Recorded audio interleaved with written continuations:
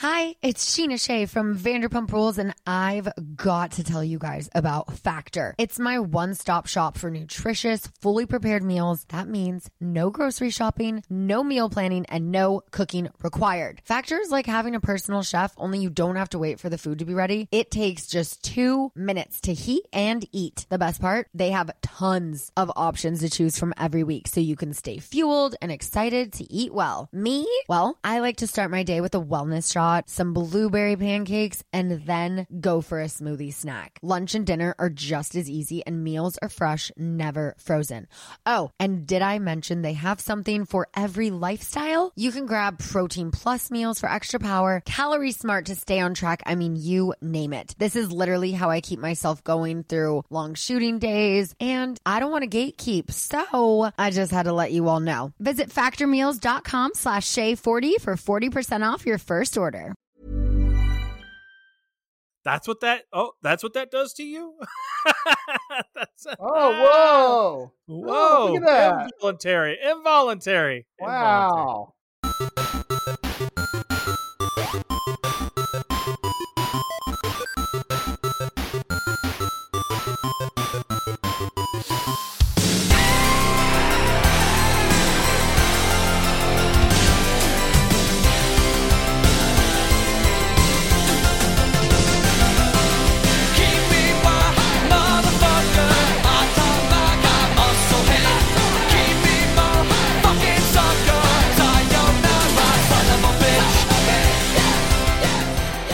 Do you love the movies? Did you love the search for the perfect rental on a Friday night? Did your parents have all the premium channels so you watched movies you had no business watching at a young age? I know I did. Welcome to Mike and Anthony's Soda Pop Culture Club. Me, Mike, along with my co-host, Anthony. 12 ribs my ass. My favorite. 12 ribs my ass. You did it better. Bring our take. It doesn't matter. It's still fucking awesome. Ladies better than me. Oh, And I did, yes, but Chuck. Bring our take on a classic movie every Monday from the 80s, 90s, and beyond, during which we will play the game and open up a 6-pack of our favorite scenes, maybe more. We also point out a couple of generic scenes, maybe more as well. At the end of the show, we'll rate the movie 1 to 24 cans. 1 can is Clyde eating all your Oreos and shitting in your house. And 24 cans is getting a pair of nice melons from the fruit stand. But before we get to all that, we want to let you know we have a Patreon, and we want to encourage you to join it and help support the show. And for as little as $5 a month, you get bonus patron-only episodes and much, much more. We've also planned on making most of our back catalog patron-only, but if we can get 10 patrons by October, we'll keep them up for all to hear. Let me break this down, too, just to relate this to some people real quick. Think about it this way. $5 a month, you get bonus content from us that other people won't get. Just cancel one of your subscriptions to something that you don't fucking watch. You know you don't watch fucking Hulu and HBO Max and all of the shit that you've got at the same time. Cancel Discovery Plus. Yes. Yeah. Discovery, I mean, we can name them all. BritBox. Cancel BritBox. You pay for that annually, but yeah. Well, I don't care if you pay for it annually or not. Cancel BritBox. But here's what I'm going to tell you. If you are a patron, we listen to your suggestions. So if you want us to do a movie, that would be a good way to suggest it. But you can still do a fast pass and send us $25 to our Venmo or PayPal, which is at Soda Pop Culture Club. And not only do we have our Patreon, we still have our website, sodapopcultureclub.com, where you can buy merch, make those movie suggestions, and see our schedule, which is awesome. And a couple more things. Don't forget to share the show with your friends. Check out our Instagram, at Mike and Anthony, where we post dogs playing card memes. Playing cards, you know? He says the dumbest shit, you guys. Actually, he makes all this what stuff I say up. is it true? Actually, we try to post clever memes that go along with our movies we discuss. So if you go there, you'll probably see some funny shit. You might find it funny, or you'll say, Mike's such a juvenile. Finally, dogs licking peanut butter off of stuff that they shouldn't lick peanut butter off of. Finally, we need you to go to Apple Podcasts and hit us up for a 5-star, any star review and a comment. It would be super awesome, and it helps this show out on that particular platform. And Anthony, tell the people what we're doing. we're going to do the movie that you're going to play the trailer for. I don't know why you do this anymore. First you of know, all, let me start bitching about a couple things because I'm about to open a 6-pack of whoop ass on your stupid ass. Because you say, okay, we're going to do a 6-pack or maybe I should probably more. mute him and just hit the We're trailer. gonna do some generics or maybe more. Like, what's this maybe more shit? Why can't you follow a fucking guideline? We have things in place for a reason. If you put more than 6 in, it's not a 6-pack. Do you understand that? Think of it like this way. Keep doing this. What are we going to do today? And you always play the fucking trailer. So you play that before I even say what we're going to do. So why do you say, Anthony, what are we doing today? Because you know you're going to play the fucking trailer. Listen to me. The 6-pack and the generic, it's kind of like right on the road, right? You have the lines on the right and the left tell you where to stay on the road. But sometimes you go into the shoulder, okay? And that's what we do. Sometimes we go a little off the road so that we can share a little more. That's all. Sometimes we're a wide load. We're a wide load. If you're going to be drunk podcasting, then I will give you that. I'll let you swerve a little bit. If you're doing this shit sober, you got to stay in the lines. Stay in your lane. Are you ready to hear this trailer? Play the goddamn trailer.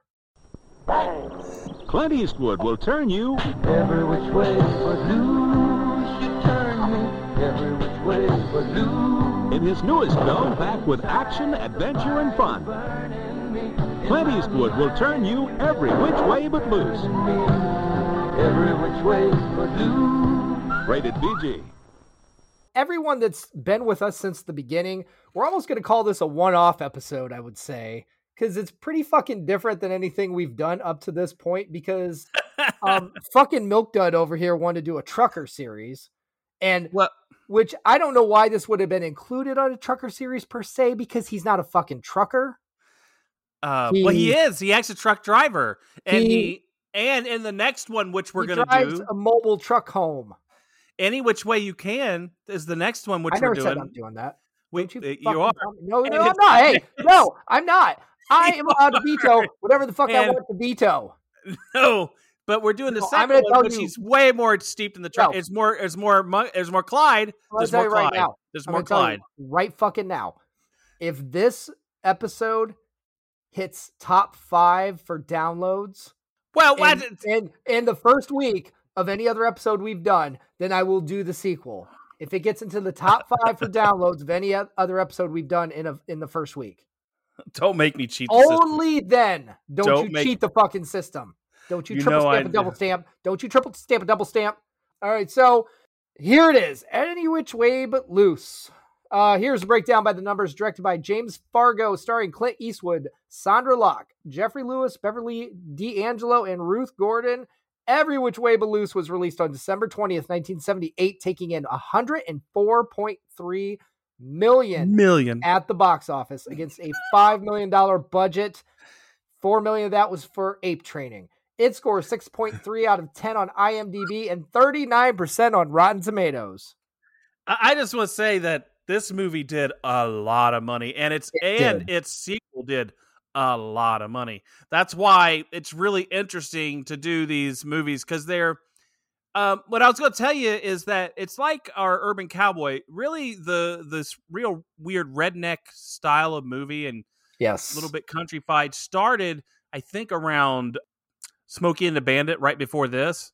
And they kind of had these movies here that were part of it. And I think Urban Cowboy was the culmination of taking all that redneck lifestyle and putting it into an urban chic environment. And then after that, you really didn't see it as much. It is kind of like its own subgenre. It is. That's why I find it interesting. And I think it's huge. Redneck found footage. Yeah, it's like huge, though. Think about how big that is. $104 million on a $5 million budget in the 70s. That is unheard of unless you're Grease or Jaws. I gotta wonder too, was just nothing else out that week in the theaters? I don't know. I'm just saying, like, you watch this and you're like, was there any competition for this? I mean, we can hold on a second here and I can Google it. Because it was like, I mean, we just had Star Wars. Oh, that's the biggest thing ever, right? The biggest movie ever. It almost makes you wonder, like, did Star Wars just kick people in the butt and make them start wanting to go to the movies? So then they're like, I'm just going to go fucking see anything now in the theater. Was that what happened? I don't know. Let me get to December. Patience, people. He's figuring out his months. What day was it released? December 20th, 1978. Okay. So on December 20th, there was Every Which Way But Loose, King of Gypsies, Star Crash were the movies. But here's the thing. What you need to know is the week before this, 5 days before this came out, was Superman. So it's not like this was done in a vacuum. There was really big movies out at that time. And you got to understand the money situation for 1978. This was the fourth highest grossing film, behind Superman, Grease, and Animal House. So I'm also going to take this a different direction. It's the holiday season. It's 5 days to Christmas. Do you think people just wanted to get out and completely fucking forget about Christmas and do something, watch something that will make them completely fucking forget that holiday exists for a couple of hours? You are correct. That could be the thing. But here's what I got for you. I'm going to go over a fact here since we're talking about the dollars and cents of things. You think about this. Anybody took their kids to this movie, you're fucked because their Christmas list just changed. I want an ape, Daddy. I want an ape for Christmas. I want my own ape. Give me a monkey, Daddy. I was only 4, so I did not see this one in the theaters. Well, it was PG. Yeah, but the shit doesn't even matter. But this is PG. We'll get into that later. Okay, PG, we'll get into but this is the first movie to earn $10 million or more in its opening weekend. So there you go. Adjusted. This was at Star the time Wars didn't the do that? first, not in the first because it wasn't. Yeah, Star Wars did start off slow. Yeah, so this is the first movie to ever do that. Adjusted for inflation, this is the biggest hit of Clint Eastwood's career, and he's been in a lot of big movies back then anyways. Oh, yeah. Here's what I like about this. The script originally was intended for Burt Reynolds. It came to Clint Eastwood through a secretary in the hopes he could pass it along to Reynolds, but Eastwood became interested in making the movie. So would you have liked it better with Burt Reynolds or not? No, but I would have liked it better if Burt Reynolds had played Clyde. Is it? But he was already in Smokey and the Bandit and had fucking the dog and Snowman. So which makes perfect sense why they originally chose him. Like, who can work with animals? All right. That's all I got for facts on that stuff. Do you want to get into the game? Let's do the game.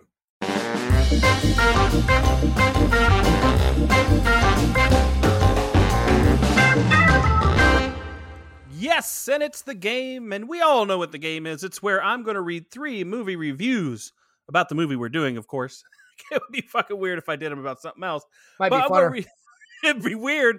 3 movie reviews, and 2 of them are fake, 2 of them are real, which and one of them which I faked. So he has to guess the fake one, and you 2 can play along and see if you are better than him at this game, because you probably are. Most likely. All right. Our first reviewer, Jane Margolis of the Santa Fe Express. Bare knuckles bruise fest that leaves a lot to be desired. Ian Nathan, Empire Magazine. Clint doing roughneck humor with an orangutan. What's not to like? Stacy Lynn Wilson of StacyWilson.com. Every which way but good. Those are your 3. Dun, dun, dun. It is the first one. And why is that? Because I watched Breaking Bad start to finish, bitch. Oh, he fucking nailed it for once. Oh, I didn't know. See, I tried to put it by As soon as I fucking heard that name, you were done. I was done as soon as you heard that name. Damn. I flew too close to the sun. You really did. You got too close to your monkey. But if it wasn't her name, if I just said some other name like Bill Hadley or something, would the reviews been harder to pick? I didn't really listen to the reviews after the first one. So I was like, that's fucking it. Because I thought, mine was Bare Knuckles Bruise Fest that leaves a lot to be desired. But then the one Every Which Way But Good. I'm going to tell you, if it hadn't been for the name, that first review I would have thought was real. Because that's how I feel about the movie. It's like they wrote that for me. Yeah, I channeled you when I wrote that. All right. Are we ready to do all this? We are, but real quick, we're going to take a quick break. Please stay tuned, guys. Philo Beto is a truck driver who lives in a small house with an orangutan named Clyde behind his brother, Orville, and his mother. Philo makes money on the side as a bare-knuckle fighter. He is often compared to a legendary fighter named Tank Murdoch. One night, Philo becomes smitten with Lynn Halsey Taylor, a country music singer he meets at a local honky-tonk. She cons him out of money and leaves town. Along the way, he has a run-in with a motorcycle gang called the Black Widows. Philo also has a run-in with an LAPD cop named Putnam, with whom he gets into a fight with at the Palomino. Both the officer and the widows learn of Philo's trip to Colorado and head off to find him. Orville, along with the woman named Echo, Orville picks up at a fruit stand, also join Philo on the trip. Oh, boom! Man, this is a lot of the movie in that first explanation. It is a lot, yes. More because we just want to talk about certain points, so we're just going to give you like an overall. This is the back of the VH box, ladies and gentlemen. We're just going to give you the back of the VHS box. I've got some more, but yeah, I told you I made this one cut down in the first thing. I got to tell you, first of all, the names of everything in this movie are just mind-boggling. Because first you have Philo Doe. Philo, yeah, but that is a name that was common. It makes me think of Philo Doe. Yes, it does. It makes you. And then we've got the Palomino, which I can't not think of Jamie Palomino when I hear that. That's all I can think about. That's all I can think about. And we got Orville Reddingbacher. Yeah, it makes you think of popcorn. Exactly. And then Putnam, the cop. Because that just makes me think of Putnam County. Oh, yeah. We're Ohio people. I will be again soon. Actually, I will be by the time this episode airs. I'll be back in Ohio. You will? All right. So I'm going to right away, let me throw down my first 6-pack. All right. All right. The Black Widows biker gang. Not because it's good, but because they are such a god-awful, horrible gang. It's so pathetic. But it did make me realize I would love to see a movie. And I'm talking like this is Infinity War shit, okay? Okay. The Black Widows versus the T-Birds from Greece versus the Greasers from The Outsiders versus the Drapes from Crybaby. Woo! There's your Infinity War right there of shitty ass gangs. That is. I think the Greasers from Outsiders is kind of an outlier because they would kick everybody's ass because they actually can fight. No, because of one reason, and you know what it is. What? Patrick fucking Swayze's on that team. No, it's because of fucking everybody. Are you kidding me? Patrick Swayze could beat all these people up. Hello, we got the Karate Kid in that fucking gang. He could kick everybody's ass Patrick too. Swayze and the Karate Kid fucking over. And he did fucking kill somebody in that movie. Yes, he did. He fucking killed himself a soch. Do you know who made that movie? So it would be Coppola? Yes. All right. It's like Jesus Christ. I'm just making sure you sorry, know. I'm going off in my thing here though still. But so here's what I'm going to say this about the movie though. It is really funny because my dad watched this all the time. Oh yeah, we all did. So I've seen so much of it. And I was like, I forgot how much of this fucking movie I actually remembered watching this again to do this episode. But one thing I realized, and it hit me, I was like, if I had just watched this episode for the first time ever, like just, like I did, if it had been the first time ever and I didn't know anything about it. Yeah. I would have fucking bet money that it was directed by John Waters. Oh yeah, this is a John Waters. A John Waters style of movie. Although he doesn't push it doesn't push the sexuality in any way.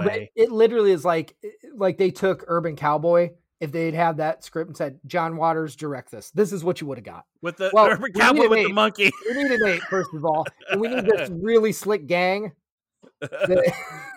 A really inept gang.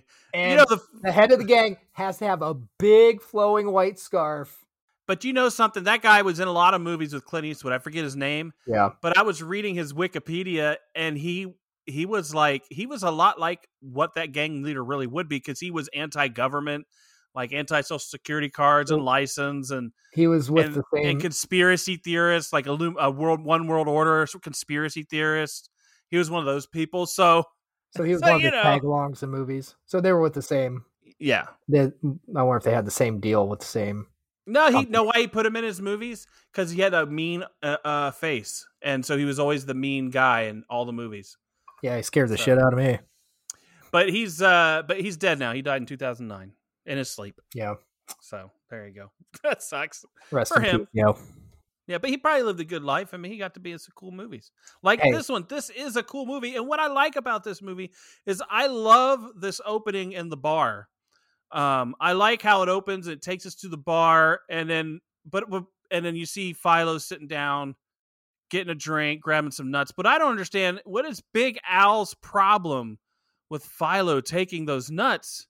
I mean, they are bar nuts, right? Yes. And The- I don't understand. They're bar nuts. He's drinking. Why can't he take nuts? I don't get it either. He bought beer there. He's a paying customer. Or is it just Big Al's one of those assholes? Like he Big is Al kind is of, an asshole. And Yeah. Big Al got what he deserved. Yeah, it like I said, I think what it was is just to let us see him kick some ass, and so that Big Al could do that weird, like he gets punched and is sliding down the jukebox, and you see him push his fingers on the button so that the song comes up. Mm-hmm. That was kind of obvious, like like Play A12. Yeah, I don't get it either. There's a lot of stuff in this movie I don't get, but yeah, I don't understand that. Why are you just trying to start a fight to start a fight? I mean, I wonder if it's like, do you think it's something where Clint Eastwood, where Philo's character, he's got a reputation for being such a good fighter, and people just want to take a shot? oh yeah, It's like that. he's no Tank Murdoch, but yes, Don't you take those nuts? he's no Tank Murdoch, but he's tough. He would have fucking killed Tank Murdoch. We'll get to that. We'll talk about that later.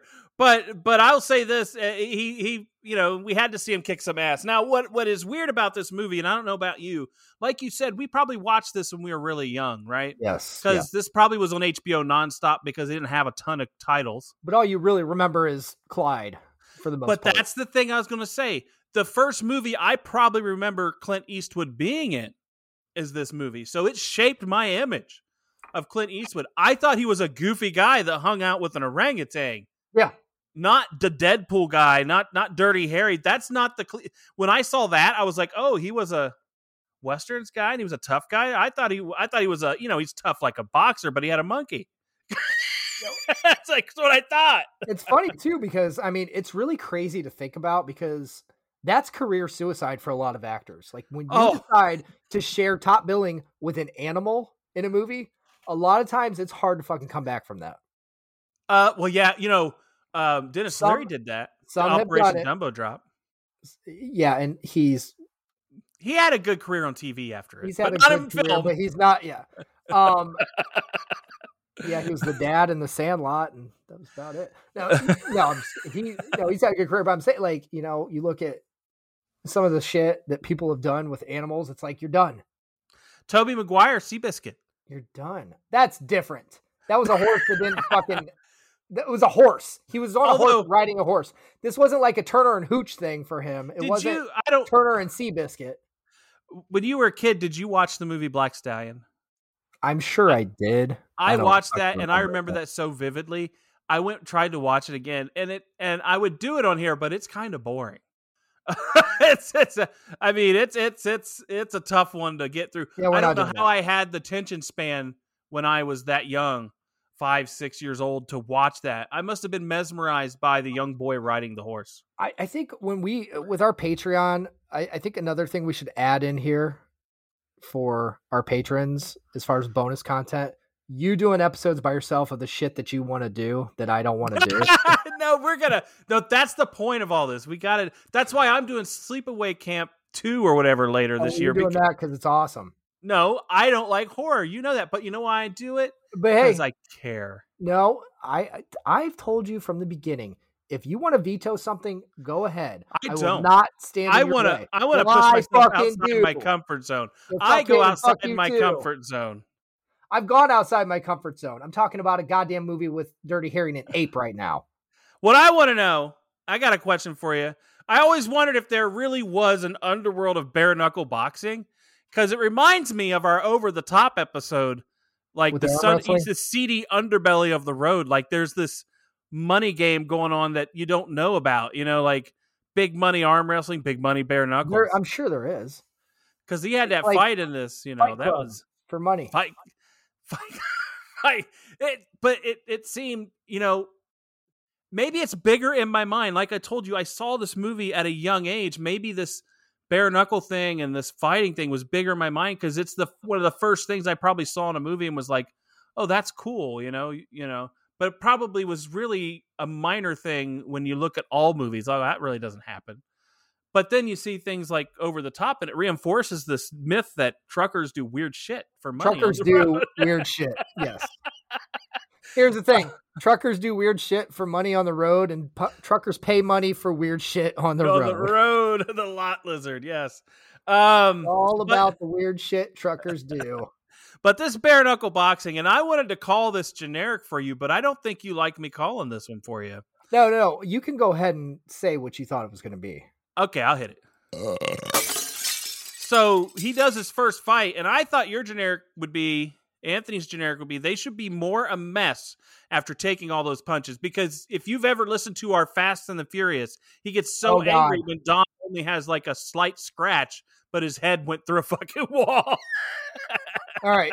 So let me now, and I do give you props for calling that out because I do have a problem with that. And like a lot of times that would be, there's a couple things here. Number one, the generic, which I'm going to give in a second here, is more generic to me just because it bugs the shit out of me. But yeah, there's another, like Fast and Furious, shut the fuck up. That's way different. Those people should like be limbless at the end of everything. At the end of everything. Every one of them should be a goddamn vegetable. Like, there's no way. Like, Dom should be missing like 9 fingers, 2 eyes, and both legs. Wait till we watch 10. Dom should be Lieutenant Dan at this point. We are going to watch 10 and review it. You know that, right? Fuck you. That's bonus. But content. I mean, we have our completionists. We complete the whole thing. We will. We'll do it in like 2030. My generic though is actually the bar fight when Philo beats up the cop. Oh, because at the last round of punches, he's just punching him. It's so horribly fake, and you sit there and watch him throw all these punches that are missing by 8 inches every single fucking time. But like the Foley work on that's good. Like it sounds like they're connecting. No, but you watch it, like look at it. It's like it's 8 inches difference from his fucking fist to his face. Like they should have shot that from a different angle from behind him. I don't think you know what 8 inches looks like. Yeah, I don't.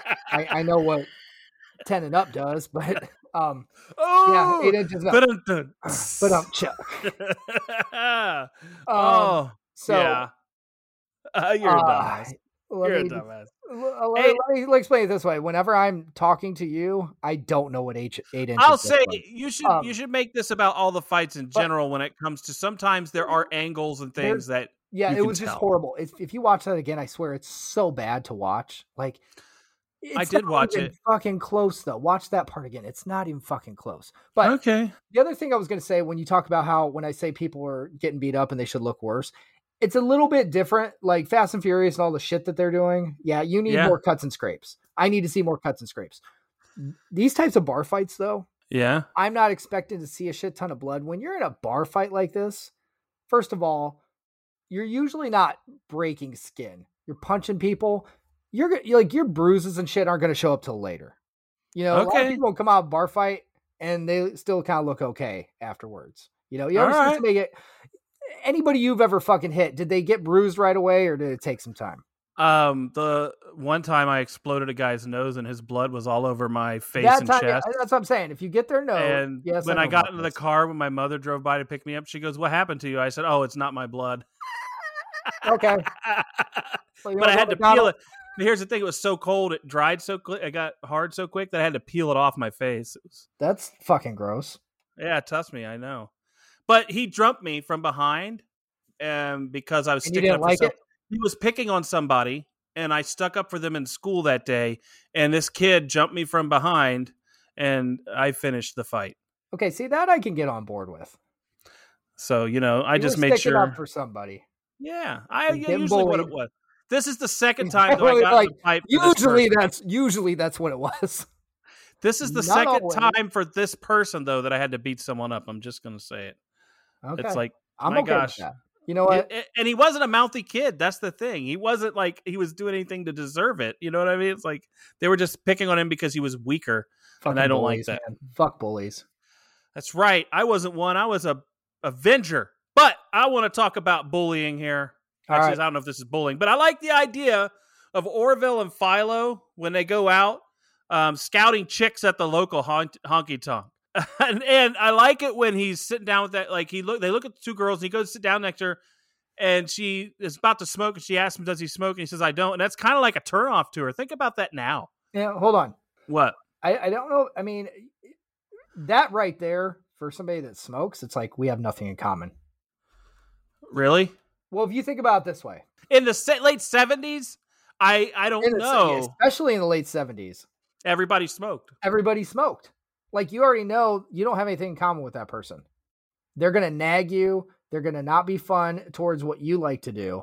Whatever. I don't. Okay, think about it this way. All right. Say you're single. Yeah. Okay. Which, the way you are, you're not far off. I dated a girl who smoked and I didn't back in high school. No, I'm talking about this. Well, that's probably because you liked her tits. You made concessions in high school. I did. Okay. I did. There you go. I made concessions. I called it. Okay. She tasted like menthol, but hey, there were some good times to have. Let's just say you were single. Which again, pretend. Let's just go, a couple years in the future after your wife divorces you. You're single. You're doing you're doing a speed dating thing. Okay. Ooh, yeah, I'd be good at that. And then somebody you see out of their purse, watchtower sticking out, little light reading.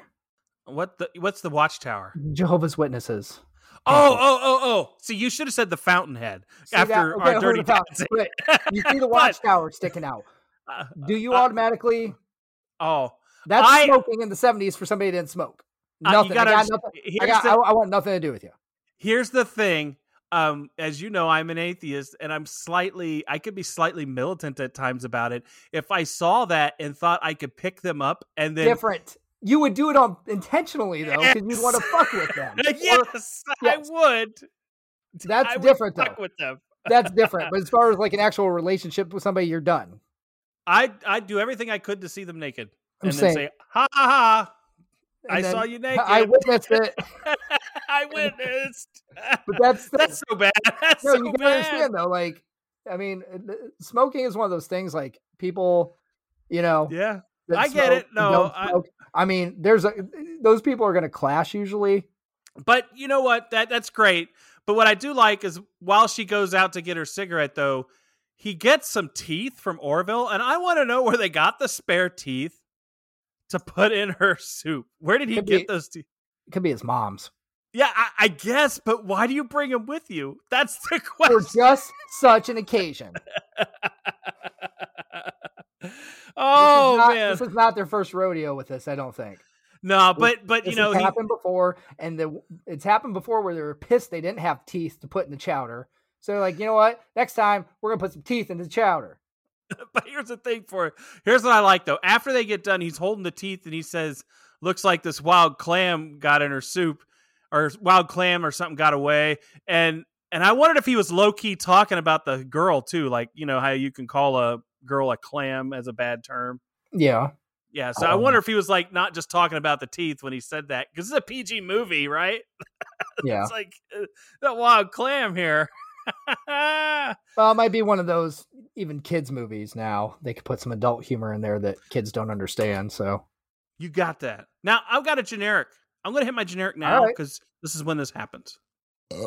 So my generic is when Sandra Locke or Lindsay Hall Taylor or whatever her name is. Halsey Taylor. Lynn Halsey Taylor. Lynn Halsey Taylor comes out and sings. She can't sing. She's not singing. Yeah. I don't know what that is. Well, she's not singing country music, which I'm not a fan of, but I know it when I hear it, and that sounded like shit. Wasn't twangy enough. She's totally wrong for it. I actually thought when I heard her, I was like, maybe she should have been doing new wave, because at 78, it's right at the cusp of that start. Like, maybe she could have done that, but she did not. She was like, I don't know, mouthing it. She wasn't singing it. I don't know how to put it. It's like she was new wave. If that honky tonk was going to fly. But that's the weird thing. Where is that honky tonk located? Where is it? In LA, of all fucking places. Dude, there's probably still honky tonks in LA today. Whatever. This world needs more good honky tonks. Holy shit! Did I ever tell you? Oh God, this What? could be a story. Okay. Not really a story, just the fact that I actually went. I went to, I guess you could kind of call it the closest thing to a honky tonk. It was called Ghost Riders. All right. Ghost Riders in the sky. Like this was like years ago. Like I was Blues dating Brothers 2000. Remember that when they did the song? Yes, Idiot. I was dating this girl who was from Pennsylvania. Woo! And so Did you guys go went Dutch? to visit her, and God, I wish I had. I went to visit her. She took me to Ghost Riders, which is this big fucking like line dancing bar. Oh, heel toe, dosey do. Oh my God. Ah, come on, See that baby. picture? Think about like, so now I'm like kind of probably pretty much in my Pacey Witter phase at this point. Cause I remember being there in a Hawaiian shirt. I Oh, was in my wow. Hawaiian shirt phase at a line dancing bar, not knowing really what the fuck I am doing there. Was the juice worth the squeeze? Was No. she? Okay, wow. No. Okay. No. Oh, man, I'm sorry, man. I don't know if any juice is worth that squeeze to go to fucking line dancing. I can dance, so I could get away. I could do it. Doesn't But matter if you dance line dancing. At I a know I don't line honky-tonk dance. bar, if that's what you call it. I don't know ever line It's dance. big. There's a lot of country music playing. I didn't fucking like it. Wasn't comfortable. Don't ever want to do it again. I don't do the electric slide. I don't do that one clap 3 times. You know, 4 times. You know, I don't do that shit. So Oh, I don't. I mean, not even. dun dun You dun. know, not even dun. line dancing. I still cringe just thinking about my bar days. Just trying to do regular dancing to club music. Oh God, But I cringe. I did The mention shit it I did. before. We should do fucking Coyote Ugly just because. Just because. No, no, that's a veto. I do want to. I want to get back to this. I want to call out the first run-in with the widows for Philo when he's at the light and they throw the thing at him and they piss him off. Philo is like Terminator 2. I loved it.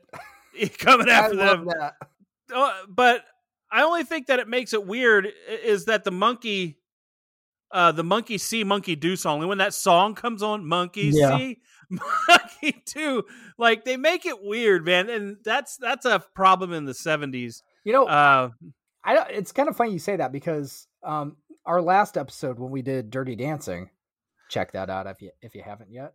But Great. It was kind of the same thing where how many songs could they play in that movie with Baby in the song? But they were good. Not But this. still, every fucking song was either Baby in it or Big Girls Don't Cry. Which is No, still they had Baby. These arms of mine. Okay, but most of the songs had Baby in it, which I get Baby is in a I'm lot a of songs, love but man. still. It's almost like Ooh, overkill. baby, I'm a love man. See, Yeah, I I can do- sing them all. I gotta say, like, it was kind of like just road rage justified. But I think reason they show us this, and not just to establish his feud with the widows, is that it shows his obsessiveness and how he Yeah. takes things to the edge. Absolutely. But at the same And- time, hey, somebody throws something in your car, they should not be able to get away with it. I You agree know, with that. especially for no fucking reason at all. But They in were this not provoked. today's world, what would you do? I mean, you probably you could get shot or something. So back then, maybe I don't know. They're on motorcycles. I can take them in a car. I'm not worried about that. You would hit him with your fucking car, okay? I'll tell you what, you throw something at my ape, shit's going down. And you if know what? I had an ape. But when he talks to Lynn, did you hear how he got that ape? He saved it from a desert zoo. Mhm. And here's the thing I have. He won it in a fight, and I wondered, did he know about apes prior to winning him, and this is something he always wanted? Or was this a fetish of some sort, or did he learn after he got Clyde? Because he knew a lot about apes. I don't know how much he learned or knew about apes because he lets his ape drink beer, which I do love that Clyde drinks beer. Oh, no. But- Only on Saturdays, right? On Saturdays. Was it Saturdays? Yeah, I believe only on Saturdays. Orville. Can't let him drink beer. Oh, Only yeah. on Saturdays, Yeah, man. give me that. I'm driving anyway. Give me the beer. Give me the fucking beer, man. Speaking of beer, so he's out with Lynn and Orville in that diner, Yes. and the widows show up again, and they send her a beer, and he drinks her fucking beer. Is that a dick move? When they send her the beer and he drinks it, is that a dick move? Absolutely not. Them sending her the beer is the dick move. That is yeah, but I She's think with him, she can still clearly. drink her beer. I mean, it's her beer. No. Hell no. But if I send you a chocolate shake and your wife gets Not me. angry, and would you want your chocolate shake that I Hold got on. you, or would you want her to drink it in front of me? You sent me a chocolate shake? Yeah. Or Okay. whatever shake You like. twisted this fucking story all up. It's way different. Okay? You sending me a chocolate shake has nothing to do remotely with this situation where two bikers are sending a woman a beer when she is clearly sitting with another man. Well, we don't know. Those two men Yes, could be we together. do. In today's world, those two men could be together. Motherfucker, this was in the 70s. You don't do that shit. You don't do that today. You send a drink to somebody and you see they're sitting with somebody else. No, you don't do that. That's ballsy. Poor etiquette. Well, I think you let them have the beer, but go kick their ass. That's all. Oh, I'm no, saying. I let drink her the have beer. the beer. Let her have No. Or buy another one and say, here's your beer. I'm Hold going to on. drink this one. I gotta tell you, no, absolutely not. First of all, if I'm Clint Eastwood, and I say that because if I was like in shape like Clint Eastwood at this point, He's a beanpole back I'm then. drinking- What the fuck you talking about? Are you kidding me? He was fucking ripped. He was in decent shape, but he wasn't like fucking Van Damme or some shit with like muscles rippling here. Come on, man. Clint Eastwood back then could have kicked Van Damme's ass. Well, no, he couldn't. Van Damme would have whooped his ass. Actually, no, I did. Chuck I'll tell Norris you right- would have whooped his No, ass. I will tell you right fucking now because you know what would have happened? Clint Eastwood back then, in the shape he was in, Yeah. versus Van Damme, would have been Once Upon a Time in Hollywood. Oh, Brad you're Pitt. talking like Brad Pitt The style, Brad Pitt fight scene, yes. where you could just take anything and beat the fuck out of you. No, but when he fought Bruce Lee, Yeah. that would have been Clint Eastwood against Van Damme. All right. Okay, Keep whatever in mind, you. Clint Eastwood's got about 3 feet on Van Damme. I agree. So anyway, Now, I want to get back to this thing though. maybe that'll be bonus content. Who would win in a fight? We'll start picking out these random people. I'm gonna fight. I sent you some I things know. we'll talk about, We'll talk about, but yeah. but not right now. But they're really cool. Hey, I love the sounds of this fight because they're sitting in there waiting, and it's like, oh, it's about time. But what I want to talk about is Philo. He's a little unscrupulous. He basically is shopping the bikes he stole from these people. I don't call that unscrupulous because, first of all, this is more like a Robin Hood thing, even though it is. He broke some laws the last time when he stole he's a robbing- street sweeper. And But he's robbing from the dicks to give to the poor. who's the poor? Lynn Halsey Taylor. As far as he knows, she needs it. Okay, first of all, what's he doing? What did he do? He chopped their bikes. He took 2 hooligan dipshit gang members off the streets because they don't got their bikes. I think he took all 4 of their bikes, though. 4 bikes, though. So total. he's doing a service. This is a public service. I guess providing. if you want to call it that, but he broke laws when he accosted the street sweeper guy and stole his vehicle, and then That had let to be Clyde done. drive it into a That had to train be done. station. That had to be done. Right, it had Hey, to be done. listen, Keanu jacked a fucking car to go stop the bus in Speed. It had to be Yeah. done. Oh, whatever. And It had he to be jacked done. it from the poor guy that was going to end up being, Eddie Griffin, was that Eddie Griffin? In no, it wasn't Eddie Griffin, but it was a poor dude that was going to be Elizabeth Berkley's love interest, pseudo love interest in Showgirls. Yeah. He bastard. looks like Eddie Griffin, but it's He's not Eddie Griffin. no. No, he looks. I can't forget his remember name. but he's been in South Central. Yeah. Yeah. I know what you're talking about. Yeah. Now this is now later on after all that he does. I love the scene we get here when Clyde is awesome. I like it when he kisses his mother, and then when Clint Eastwood walks by him, he does the trick where he bang and then he falls and he acts like he's dead. Clyde, these little moments you have in Yes. here with Clyde are just amazing, and that's So I'm all I gonna- know. But I think I want to hit you hit me. But first, Glenn Plummer is Glenn the guy. Plummer. Okay, That's let the me guy. hit your six pack. Clyde. It has to be Clyde. Like, every time he hugs someone or makes a face, it makes you want to own an ape. Even though you're going to realize later, no, I can't own an ape. It's way too much. I can't even fucking own a dog. I can't stand having a dog right now because she pisses me off. But anyway, Yes. imagine what an ape would do. Well, they're his name is Manus, but they have a puberty just like humans, He is and so they go a little nuts during puberty time. He is And when we do the second one, you'll just let you know. Would you quit? Manus is not in that one because he got a little too old because he hit that stage, and they had to use a couple different. I already told you the condition if we do the second one. Well, like I'm just letting them know that we're doing it. But say if. Oh, I'm letting them know we're probably not. So I want them to know that we deliver the best material. We will deliver if it's warranted. Yeah, that's all. Now, we see the bike gang meet up after he stole some bikes and they're talking. And what I want to talk about, here's why being PG is strange as well. Did you notice all the Nazi symbols? Like they were wearing like the Nazi stuff. And in the background, you can even see kind of hint of a swastika flag. So it made me wonder, like, is this, I mean, we were so okay with our kids seeing that shit. They were the bad guys. But they were goofy. Not to be taken seriously, and that's why you could get away with it. Okay, you think that's okay? When you deflate it and you take out all of the, you're not enforcing any of the bad hatred or anything like that. You're making them slapstick. Then you get away with it. I think that's how you could do it. I guess so. So I want to get to the money. So he gets the money, right? He sells the bikes. Yeah. And they go shopping. What did you think? Because I'm going to hit my six pack here. All right. The white jumpsuit. What did you think of the white jumpsuit on Lynn Halsey Taylor? I think it looked better on Elvis. Well, yeah. Although I think she has a better rack. You know. Oh, not later age Elvis. I think he had a better rack as he got older. Yeah, well, yeah. You're right. Later, no, look. I'm gonna say, jumpsuit.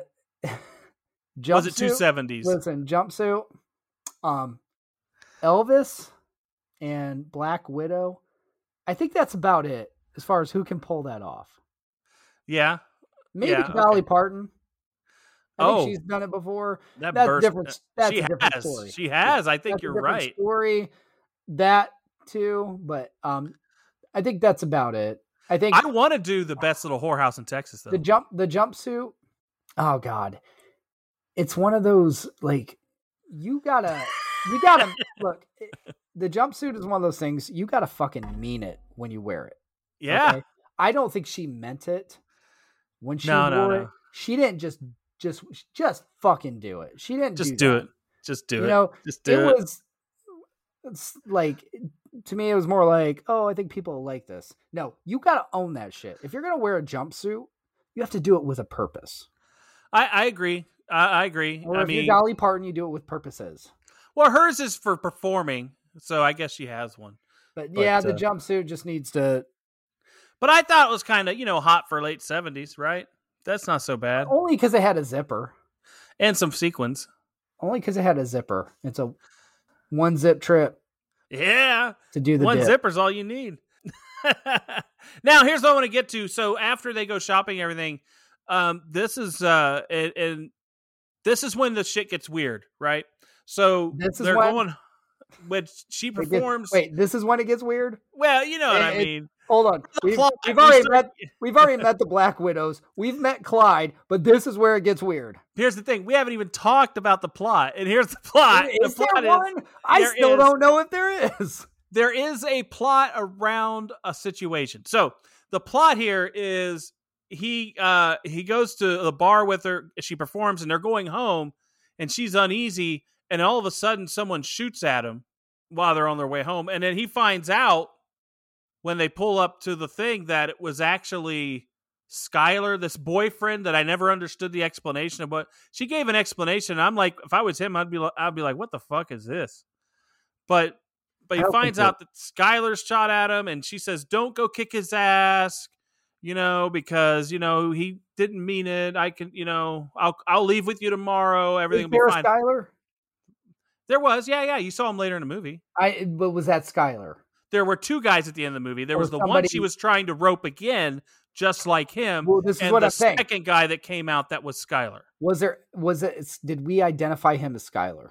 I don't know if that's his name, but it is. It is the guy. Here's my question, though: is there a Skylar, or is whoever Skylar was, who she made up, saying bad things about Clint Eastwood or Philo to him to make him shoot at him? Was she playing everybody? No. It was all planned. It was a con from the beginning. That's what I'm saying. But was she conning everybody? Do you think? Not him. No, I don't think she's conning the one guy. She is not conning. Because she obviously was conning another guy later on in the movie when Eastwood caught up. But right here, if I were Eastwood, I'd say, fuck this. He just shot at me. I'm going into that house and I'm going to do what I do. I'm going to fuck his shit up. That's just me. I'd be fucking his shit up. Because, that's what you do. Oh, but here's the thing. He drops her off that night. He goes to get her the next morning, and then he gets a note. He should have just taken that fucking hint right there, in my opinion.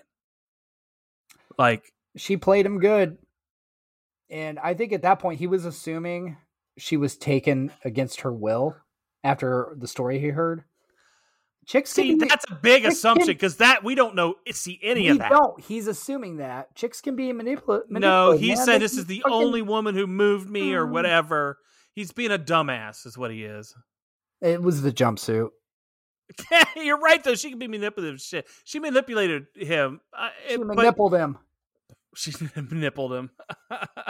Now, here's what I want to get to is the run-in with the cops. And I don't think this movie does any favors for cops. Or women. Because when you're in the bar, he starts some shit. And he says, "Oh, we got to call the cops." And he finds out he's beating up the fucking cops. Who do you call when the cops... He's not beating up the cop, because none of those punches landed. Don't forget. He's not beating up the cop. You know what I mean? If anything, he was fanning him with his fist. Well, but who do you call when the cops are the bad guys to fix your situation? Ghostbusters? I guess, because to me, that's... Fire department? Yeah, because that to me is the problem with all this, is that you can't... Who do you call when the cops are the problem? Well, isn't that a problem in a lot of places? Yeah. Like, even now? Yeah, I guess. That's what I'm saying. It's still a problem in some cases. It's in a lot of cases. You can't even call... on the local level. You get one fucking cop that doesn't like you, you're pretty much fucked. Yeah. If they don't like you personally, you're fucked. Yeah. Yeah. And in this movie, what's really interesting is Philo is fucked in a way that all these people want to get him. All the widows and now the cops. And it's really strange. Like it's it's just really strange. But this is where we get to some of the greatest parts of this movie, in my opinion. One of the best parts, and that's at the fruit stand. Yes. and that's where Orville comes on to Echo, Beverly D'Angelo. But the 70s movie, because this is a 70s movie, and it can't help the silliness. The orangutan is part of that. The monkey see, monkey do song. And now this with the nice cantaloupes joke, like you can't get around that. Well, they don't call her Beverly Double D'Angelo for nothing. Is that really what? I don't call her that for nothing. No. So I got a question though. Seriously, and I know that was wrong, but I'm saying that out of admiration because I was a big Beverly D'Angelo fan from the National Lampoon's movies. Yeah. She was hot. Oh yeah. She was. The beginning of European Vacation one where she does the dance. Oh, dude, done. Done. Shawing.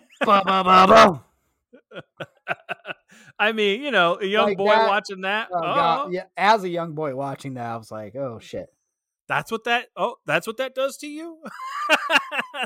Whoa. Whoa. Look at that. Involuntary. Wow. I got a question though. When they're at the fruit stand. Yes. to get rid of that old lady, why would someone run away because they learned you have the clap? I don't understand that. Like, I told her you had the clap. Why would she run? She's not going to fuck you. I'm going to tell you right now why. Okay. The same reason people would run from someone with AIDS back in the 80s or anything else where there's an uneducated dipshit that thinks they'll catch a disease from getting looked at in the wrong way.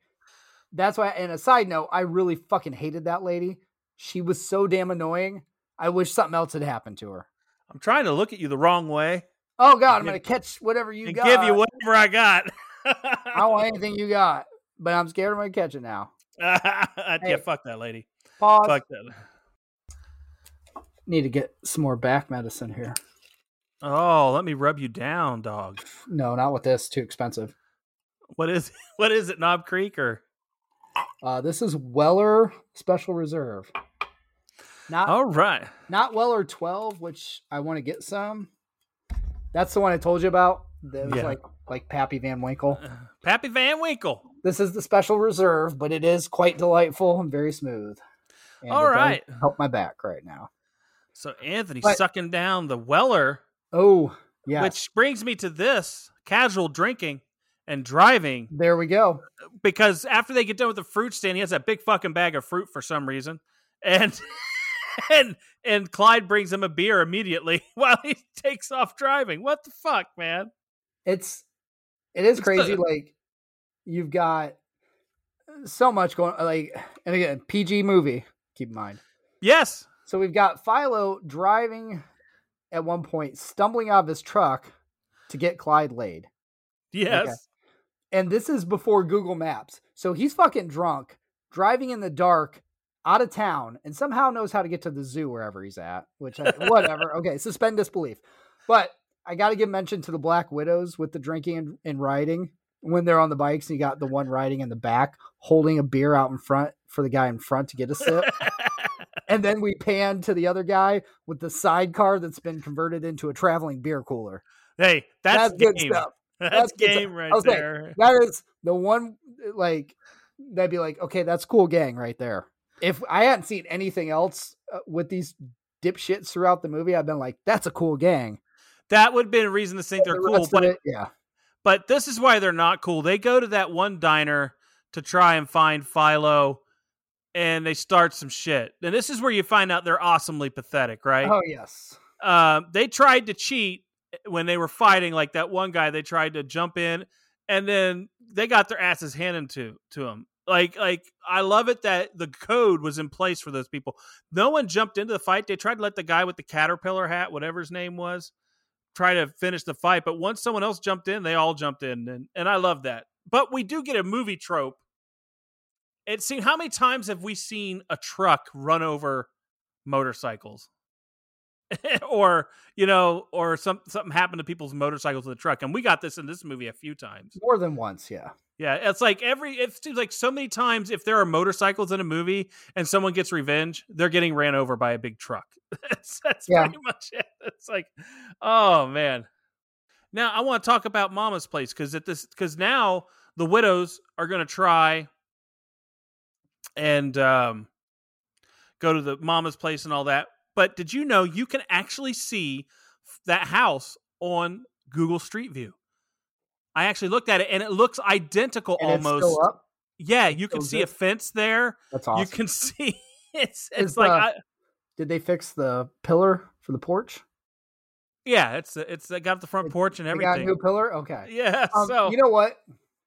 This would be something I'd like to flesh out at some point. Mama from this movie. Yeah. And Carol Burnett from Mama's Family. I would love a show that focused around some of the greatest mamas that we've had in movies and TV.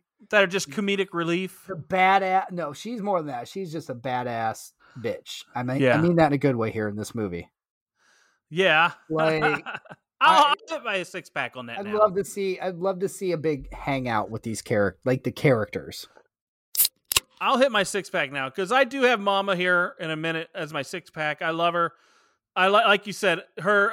I love Mama stealing my Oreos, shitting everywhere, 12 ribs my ass.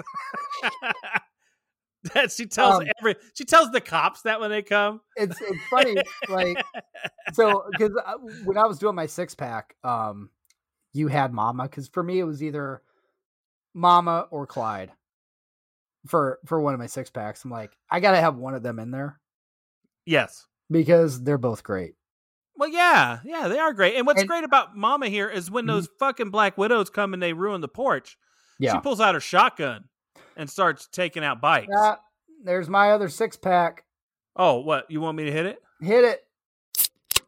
That was it. Black Widow's visiting Mama, looking for Philo, ruining her porch, and she pulls out the shotgun. Do not mess with that lady. And No. I love she shoots the bikes and the bikes just fucking explode. Which probably wouldn't happen in real life. But if you hit the gas tank and they're running, I mean, Mythbusters disproved that, but it'd have to be a spark at the same time. And if you hit the Allspark, whatever. But just saying. So yeah, I will say, watching this movie, I think one thing that it's funny because we talked earlier about how when we're growing up, you only remember this movie for the fucking monkey. Yeah. Pretty much. But I think one thing with Mama and the monkey or the ape, excuse me. Yes. The ape. Interestingly, their character, they're not overdone. You get plenty of Clyde, but it's, you know what I mean? I think that's kind of one of the things. They didn't over-Clyde it. They didn't over-Clyde it. They didn't over-Mama it. I actually think Mama in this movie, I would have liked to have seen more of.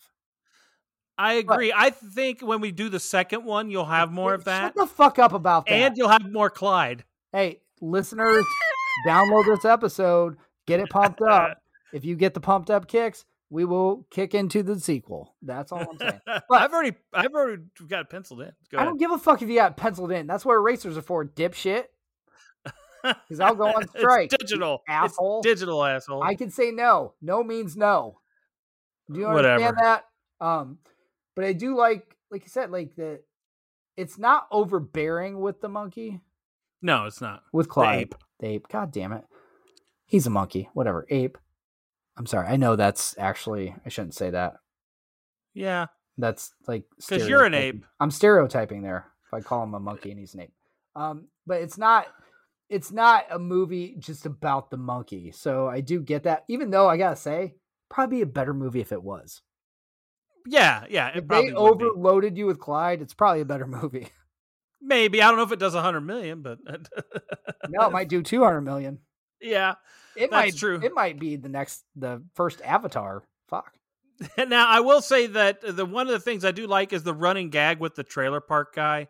At this point, he just does himself. He's like, where'd they go? I don't know. Denver, I think.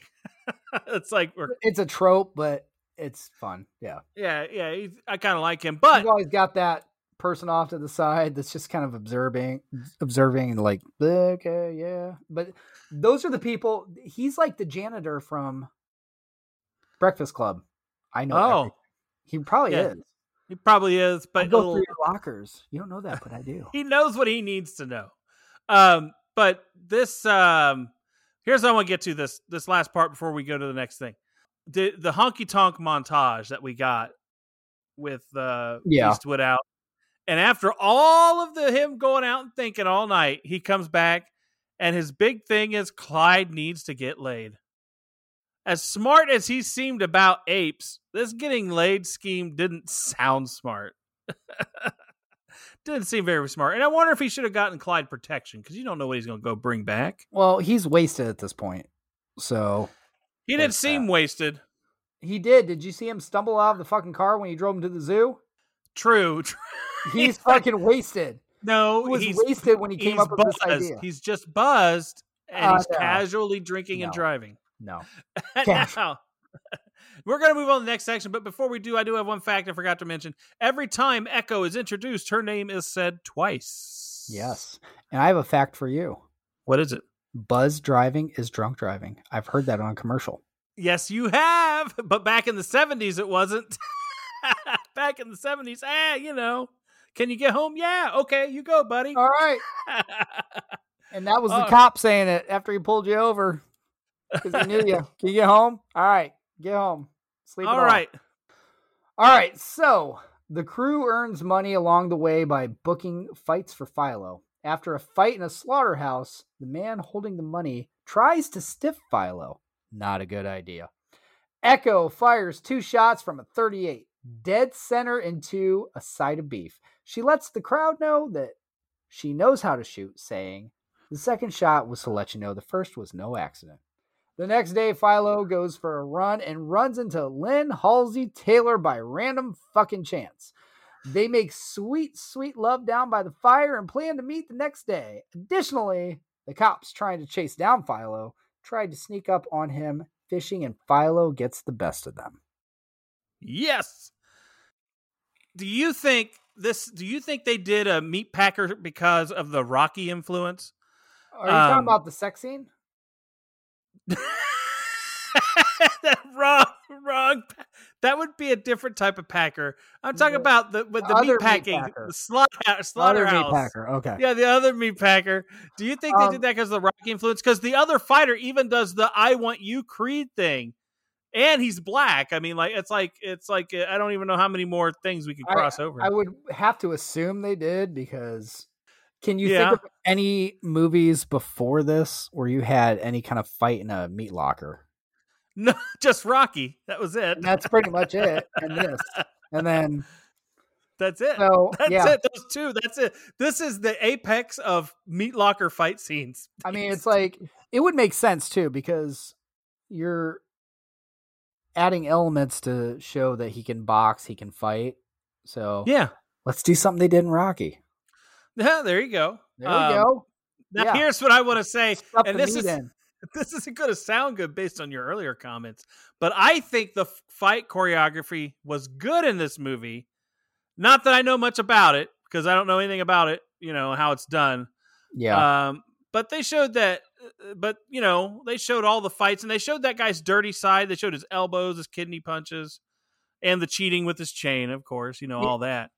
So it was pretty cool. I thought it was good choreography, other than the 8-inch misses on the one guy. I was going to say, but that's the thing I keep going back to. I'm like, because some of the fight scenes, they were good. The fight scenes were good. But it's like I go back to that, and you couldn't fucking fix that. Yeah. Or cut that out. I wonder if they just couldn't reshoot it. Like, maybe that's what it was. Cut it out. Cut that part or cut that little part and maybe...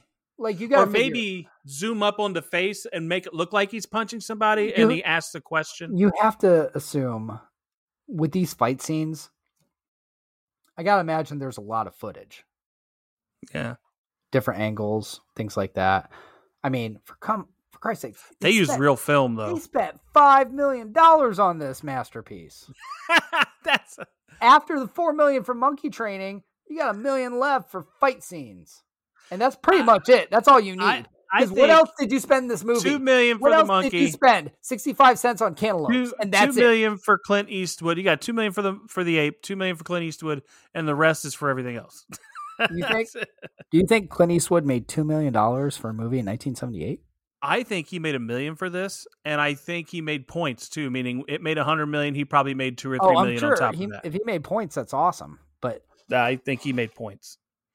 Because his name carried clout, he does. Yeah. He puts this movie out, even though it's made for $5 million. They probably knew it was going to do 20 or 30 right off the top, right? So, there you go. And then guess what? It went over the top. It went over the top. Yes, that's awesome, man. I did that. That was me. Yes. Now he goes running, and he runs into Lynn Halsey Taylor. She really, for a person who wants to get rid of him, sleeping with him. To me was a bad signal, unless she felt it was like a transactional thing, like, hey, you gave me all this money, I guess I can fuck you type of thing. I guess that's the way I look at it. Maybe I look at it as women have needs too, man. She did say that later, I know. Oh, but guess what? I mean, I was going to say this earlier. Well, I did mention it. This does not put women in a good light, this movie. I would say you're wrong a little bit. I won't. Let me say. So we've got Jamie Lynn Spears, the country singer. Lynn Halsey Taylor. Jessica Taylor Vaughn. Yeah, whatever. Lynn Hazler. Halsey Taylor. So, first of all, when she meets, and I know it was a scam, but when she first meets Philo, so like, oh yeah, I'll fuck you. Basically, it was like, hey, buy me. But my boyfriend's in there. My boyfriend likes to watch, pretty much. And That was a real cuck move, wasn't it? it was what the fuck, dude. Like, okay, I don't Gonna know. but cuck my boyfriend likes to cuck it up. he does. Wow, cuck-a-doodle do. So, but you've got this, and she's running the scam, and she's not a good bowler on top of it. Jesus, that doesn't put women in a good light either, because there's Hey, some great women But bowlers. if she picks it up, she But- gets to star in her own feature on a Yeah, Saturday night she, or something. so she fucking thinks. So we've got this. Then we have Beverly D'Angelo willing to leave her business for a guy that is not anywhere. I don't think that was her business. I think it was just a job. anywhere It's just a job. near. But again, a guy comes up, the first guy who is not in her league at all. Let's just admit that, okay? Orville is not in her Says, league. Jeffrey Lewis. basically says, you're pretty, more or less. Maybe she just has had low self-esteem. Well, that's what I'm saying. And she's willing to just get in a stranger's fucking truck Piss with in the another woods. guy that comes into the truck that she didn't even know was there, only later to find out that night that there's a goddamn ape in the back of the truck When while she's they're trying to piss camping in the out. woods. When Yes. she's trying to piss in Yes. the woods. While she's trying to piss in the woods. This is what you left your fruit stand for and dropped your cantaloupes to go to this shit. And like, what does that say about women in this movie? I'm being serious though. Like, I don't know. in a joking way, but it's like, is this how we're depicting women back then? In this type of Sometimes. movie? Sometimes. But I would say Lynn Halsey Taylor is a little bit stronger than the Echo character because she's really actually playing him the whole time. So she's not quite as the wounded fawn type of situation. I could totally disagree with you there, And I will. I don't we think she's. can't- I don't think she's stronger. I think she's wittier, but I think she's weaker than Okay. Echo for sure. We already see this later when 'cause Philo. for some reason she still needs to have that I'm guy the around. only one that wanted to take you past your bed. True. And she has a fucking meltdown because he's right. She Yeah. is way, way, way weaker than Echo. And we learn a lot more about that relationship in the next Guess one. what Now, else? We already seen Echo can shoot a side of beef like a motherfucker. I don't remember if Echo is in the second one though. I don't remember that one. Now I want to get into the cops trying to kill Philo. I found it really cool how the cop had fish envy. Oh, God. Philo, when he's sitting there catching, and 5, he's 6 like, pounds. her hold this. It's like, what the fuck? Let me grab that. It's like, it was big fish. It was actually bigger than that. It looked like it was a pretty big fish. But don't you think these are LA people? Don't you think these are such country things to do for LA people? These are like LA cops. Like, you don't think, like, this is so country. I don't think of LA like as a country place like LA. If you told me these were people were in like Northern not. California or out in Barstow or somewhere out where they're Dude, smaller neighborhoods, 1978. That's all I'm going to say. whatever. 1978. Yeah. Pre-internet. Okay? Like, we're talking cavemen, basically. I'll give you that. Now, Okay? We don't even have Wi-Fi back then. what the fuck was, if you'd have said Wi-Fi to me back Like, then, I would have said, what are you Keep talking it- about? Keep this in mind. There's no internet. They don't know shit more than other people know shit. There is no World Wide Web. Technically, there was You at that can't point. Surf for knowledge. Technically, the World Wide Web and email was started in 1969, and it was a backbone that was created by AT&T. Now, look, I got a story here. They weren't using it though. And AT&T at one point in the late 70s had this backbone and this prepared thing, and they said that's not the future of how to make money. We want to keep with the phone thing, and they sold it off. Dick move. Dumb move, But- but bad move. It's funny. Like, I mean, I joke when I say that, but it's legit. Yeah. When we're talking about some of this stuff, this is where we're at, and this is so fucking weird that like we use internet all the time, and like we grew up with it after our teen years, and like you actually like you kind of don't really realize the Stone Ages kind of era that we lived in. I lived in until like, I graduated, and then kids when right I now, graduated, it's like kids right now computers. before the internet. I think like we were rubbing sticks together to make fire. No, we weren't. And but that's all we knew because we couldn't Google it and find out how to make a fire. So no, somehow we learned how to do things. But you think about it, how much shit people didn't know back then. Oh, so yeah, you're more succumb to fish sites. But I will say, like, ooh, big fish. Let me see. Instead of bitch slapped, though, he got fish slapped. Fish slapped. But I want to say this: on the wheel of fish. The black guy he sends around the lake when he falls, and that rattler is there next to that tree, that timber rattler. Yeah, you can see the glass. Yeah, it's kind of too obvious there. That's too obvious there. But I want to hit a generic here, so I got one here. All right. And it's the 70s couldn't help themselves with goofy moments. And one of them being this dumbass Tarzan yell that he does. And there was some goofy music, like I said, with the monkey see monkey. Like they did goofy shit because the 70s couldn't help themselves. They did it in the Bond movies and people got pissed about that. They did it in everything. The 70s didn't have the internet. That doesn't mean that's no excuse for that. That's no excuse for that. That's just not. It's just not. Are you ready to move on? There's no excuse for an ape in a movie. Well, yeah, there is. There's no excuse for the Black Widows in a movie. No. Okay, they're very close to the same type of gang that's chasing the Blues Brothers. They're really Nazis, though. I could add them into, and I could add the Nihilists into it too for my big gang war, my big gang infinity war. We gotta fuck you up, Lebowski. Oh shit, yo pendejo. All right, you go ahead, man. Oh shit, this is a movie we gotta write. No, why? I'm not writing. I got too much other shit to do. I ain't got time gang to that wars. All right, I'll tackle it myself. After being stood up again, Philo goes to look for Lynn. Lynn, not wanting to be with Philo, helps the Black Widows lure him into a trap. Philo sees Lynn and attempts to talk to her, but finds himself surrounded by the Black Widows. He manages to fight most of them until Orville intervenes. Using a garbage truck with a dumpster hoist, he dumps all the motorcycles into the back of the truck. The Widows charge the garbage truck, but Orville gets away. Philo, Echo, and Orville then escape. The only thing missing here is Orville stealing a popcorn truck. That would have been fucking awesome. If they could have just put that in there somewhere. Dumping popcorn and making or eating popcorn. Anything popcorn with Orville would have been. Related something. But I want to say, I think this is where Philo should have known she is not wanting him around. I think it can't be more obvious than standing him up and then luring him into a trap. Standing him up after he found you many states away. Yeah.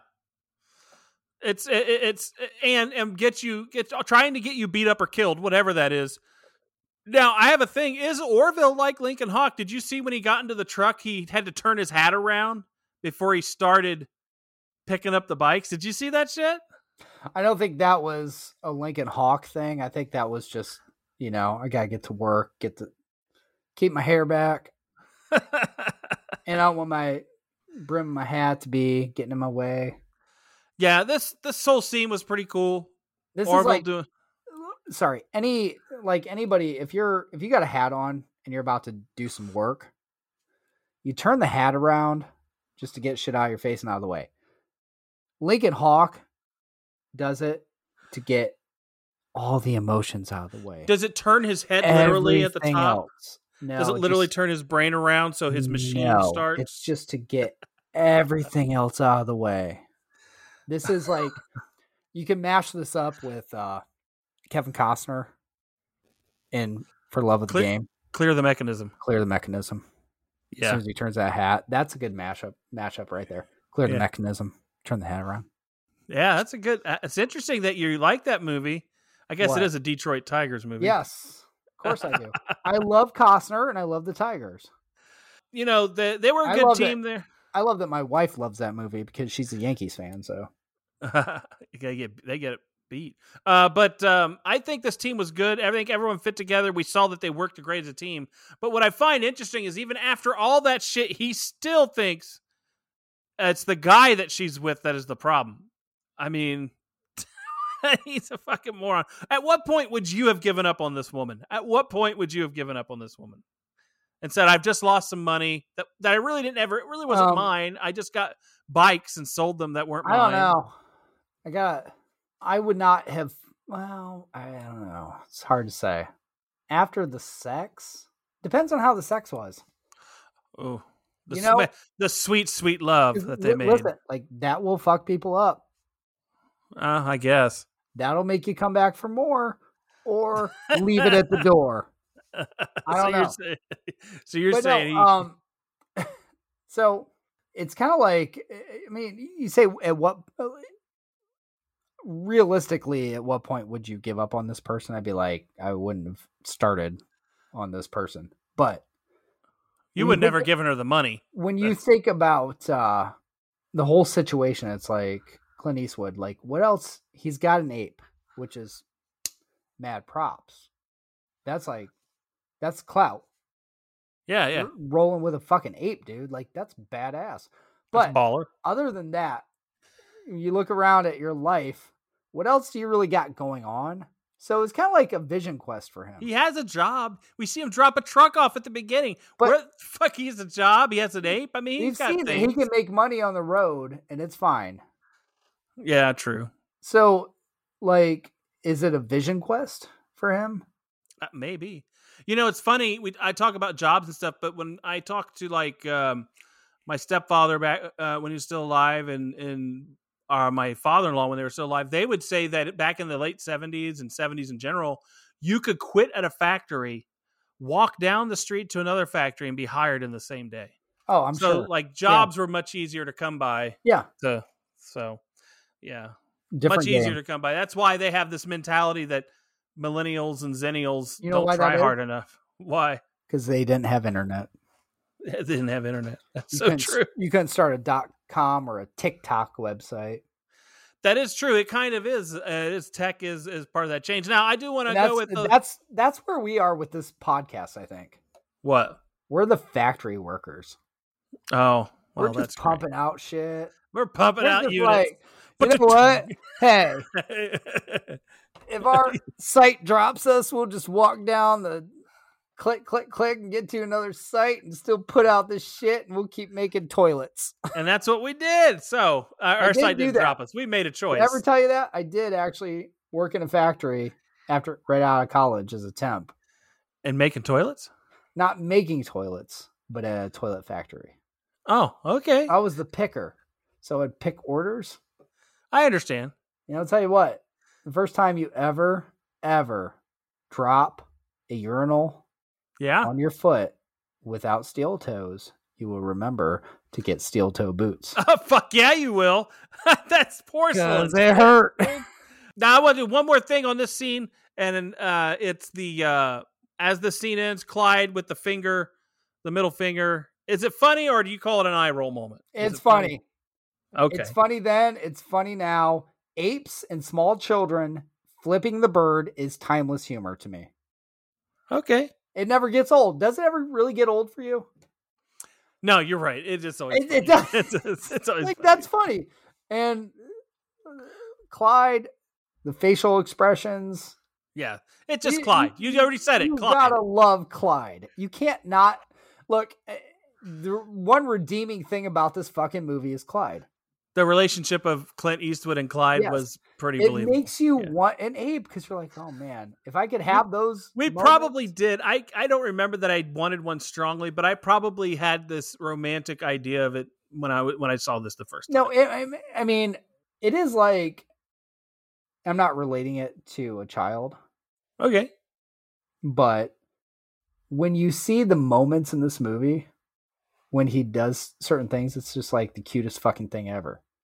When he holds his head or he... Yes. And it's like when your child does that. And I think that's what a lot of people probably got out of it too. In those scenes, it's like, it's when your child does something. Yes. It's like, oh, it's the cutest fucking thing ever. And you're just like dead. You're just, oh my God. Like when he lifts a car and almost crushes Orville. Yes. For a beer. For a beer. Like, oh, it's the cutest thing. Remember when my son almost dropped a car on me? I want to give him a beer. All right. Are you ready? Ready. Philo finally finds Lynn and she reveals her true nature to him. Hurt by her callousness, Philo says that he is the only one dumb enough to want to take her further than her bed.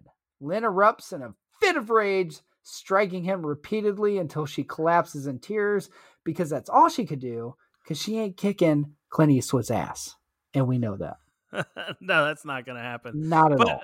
My biggest problem with Philo catching up with her is that we had to hear that shitty singing again and her singing that song that sucked so bad. Let me ask you this. Yeah. What would you rather hear? Her singing that song or Baby Sister singing in Dirty Dancing? Ooh. Well, Lynn Halsey did it in that white jumpsuit that formed to her figure pretty good. Only if you could hear it.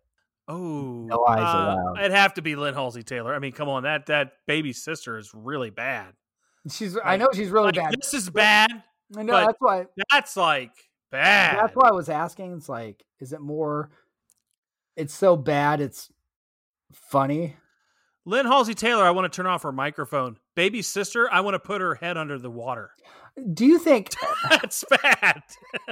Bad. Do you think that's a good band name, Lynn Halsey Taylor? Yeah, well, she wanted to name Lynn Halsey Taylor Review or whatever. I forget what it's called. If you were going to start a band, Lynn Halsey Taylor. Yeah, that would be a good one. It's an obscure kind of thing. It would be. That would be obscure. And then have a We Own the Night or whatever that song is. Hold on. How about this? Lynn Halsey Taylor and the Clydesdales.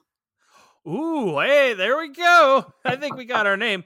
But what we do get, so I hate her singing, but what I do get is I do get Charlie Rich, who was a very famous artist from the 70s, and he's a country classic. And while I'm not a big country music fan, I do appreciate the classics, so we do get that. My wife makes fun of me because I hate country music by nature. Yeah, well, yeah. But my wife makes fun of me because it's like, the country music I do like is the most country fucking songs ever. Like, There's a Tear in My Beer and shit? No. Not anything about There's a tear in my beer. Because I'm crying for you, dear. Milk the cow. But, like, some Hank.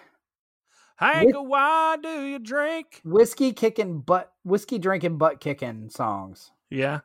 You know? Yeah. But, so then any of the newer stuff, there's been a few. Yeah, yeah. And I'm like, I do like the song. She's like, you don't like country, but the songs you like are the most fucking country songs ever. I'm not a big country fan either. I just have very specific things that I like. I understand where you're coming with that. So, now, I want to get into this confrontation. I don't understand the passive nature of it, because once I learned I got conned, I would have kicked the shit out of both of them. I'd have kicked the shit out of her, and I'd have went and kicked the shit out of Skylar. I'd have done him first. I want to kick the shit out of the girl. Can't do that. Oh, but what, stole from you? That's different. See, that's where the rules change a little, right? This isn't like you stole money and you conned me. I'm going to fuck you up. She didn't steal from him. He gave it to her. He gave it to her. Because he was conned. It's stealing. It's a confidence crime. That's what they call it. He gave it to her, though. Under false pretenses. It is a con. Here's the thing. He gave it to her. This was also, according to you earlier, stolen money, basically. Well, yeah, that's true, too. It is stolen money, he gave her stolen money. Yeah. It's not like it was taking money. It's like stealing a drug dealer's drugs and right. selling it and then losing the money. It's like you didn't, none of it was yours anyways. Right. I get that. So. But still, I'd have kicked the one guy's ass for shooting at me. And also, he got laid. That is what, so you do think it was a transaction? I don't know. I don't think it was, but I think he could at least chalk it up to it. Was it worth $7,000? I don't know. I'll tell you this: it may not have been worth that much, but I think altogether the relationship they had was not real, and he just can't come to grips with it. Nothing was real there. He needs to move on. But there's a whole second movie. Dude. He lives with an ape. Nothing is real in this world. His mother and his mother and cousin or something too. His mother, or I don't know whose mother is it? Is it Orville's mother or his mother? Has a shotgun. Orville's his cousin, I think. And she shot a gang up for fucking up her porch. And she is still insistent on getting her fucking driver's license, which is a whole nother thing. Oh my God. Yeah. Don't even get me started on that. Well, that pays off nicely. No, it doesn't. It pisses me off because this is what happens. We'll talk about somebody, or you like somebody. Don't even. Oh God. Let me go on to the next section. We can talk about that in a moment. All right. Okay. Orville learns that Tank Murdoch, based in the area, is ready to retire after one more fight. Orville makes the arrangements, and Philo faces his elderly nemesis. During the fight, the crowd, initially pro-Murdoch, begins to insult him with some murmurs that Philo is going to be the next Murdoch. Philo intentionally lets his guard down, giving Murdoch a clear shot, knocking Philo down for the count. Murdoch, having regained the crowd's esteem, is allowed to retire undefeated, although he knows Philo let him win. Clyde, Orville, and Echo head home the next day. Now, the end. No, not really, but yeah, kind of. I got some words on that. I find this final fight to be strange because we just got done with what I thought was the plot of the movie. So what we thought really.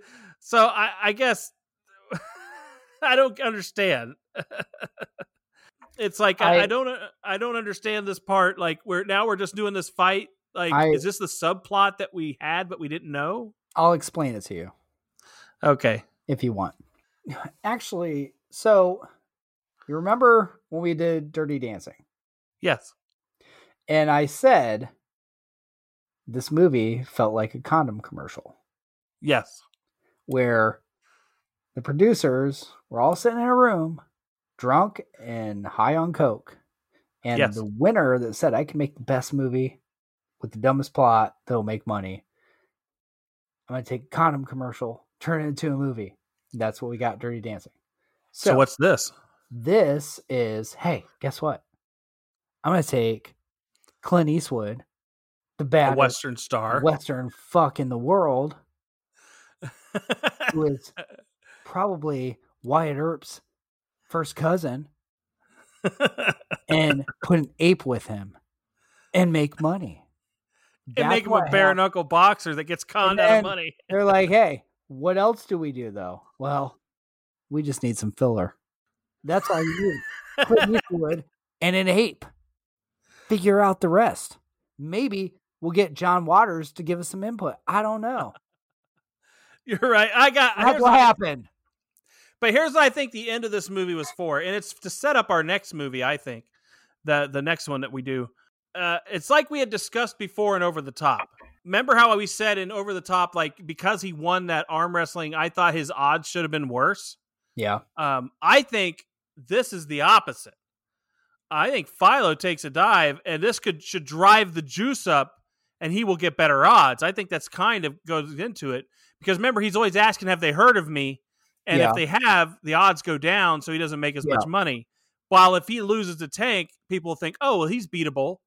So, Philo does what Vince in The Collar of Money couldn't do. Yeah. He couldn't dump a match. And that's what it is. He's what Billy Hoyle couldn't do. Well, yeah, that's true. Billy Ho. Billy Ho. Billy Ho. He's that, yeah. So there's some people that just can't lose. Although Billy Ho can at least play he can play the bad, like a bad player to look bad. To a point, unless you get in his head. And I just, unless you say he can't score. Yeah. Now I want to say the running gag of Mama's License does pay off because throughout the movie, But that's when she wears her glasses. But really, it's about her wearing the glasses and being able to read the fucking sign. I She just know. never wore her glasses. But I still don't think she should have a driver's license. All right, now I'm going to hit my 6-pack Okay. because I forgot to do it here. My thing that I like is that I like that Philo took a dive for Tank's reputation. And the reason I think he did it, not just for the money aspect, is that I think he understands how hard it is to leave on top. And he could see himself one day being Tank, one day being that person who has that one last fight. And the worst thing it could be to him would be to lose that in disgrace. And I think that's why he took that dive, because he still has time to get back to the top while Tank did not. You know, he would never, if he lost there, all those people would look at him differently, and it wouldn't be a cool scene. Yeah. That's just my thoughts. I got thoughts on it, but I think, well, my problem with that is, which is kind of with a good majority of this movie, I get it, but watching it, I'm like, I didn't get enough of Tank to know how important that was. You know, this was, to me, when you're watching it, it's like, this is another fight for him to do. We never really got anything about Tank and how important this was, other than the mention of him earlier. But he was mentioned throughout the movie, like, Tank Murdoch. But you didn't actually get anything from that fight or from him to make you feel like, oh, I want you to win. He was that good. Not even that he was that good, because here's the thing. It's like, I didn't get any backstory with him, per se. Not really, just reputation. Me understand why, that it's that important to him. I didn't even get anything before or during the fight.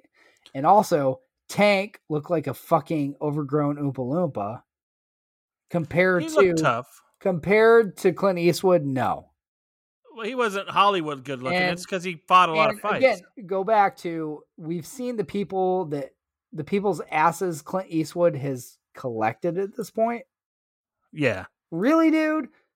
So sometimes it's the ones you don't expect. No, that's what I'm saying. I get thrown the fight, and I have no problem with that, but give me something more to that. Okay.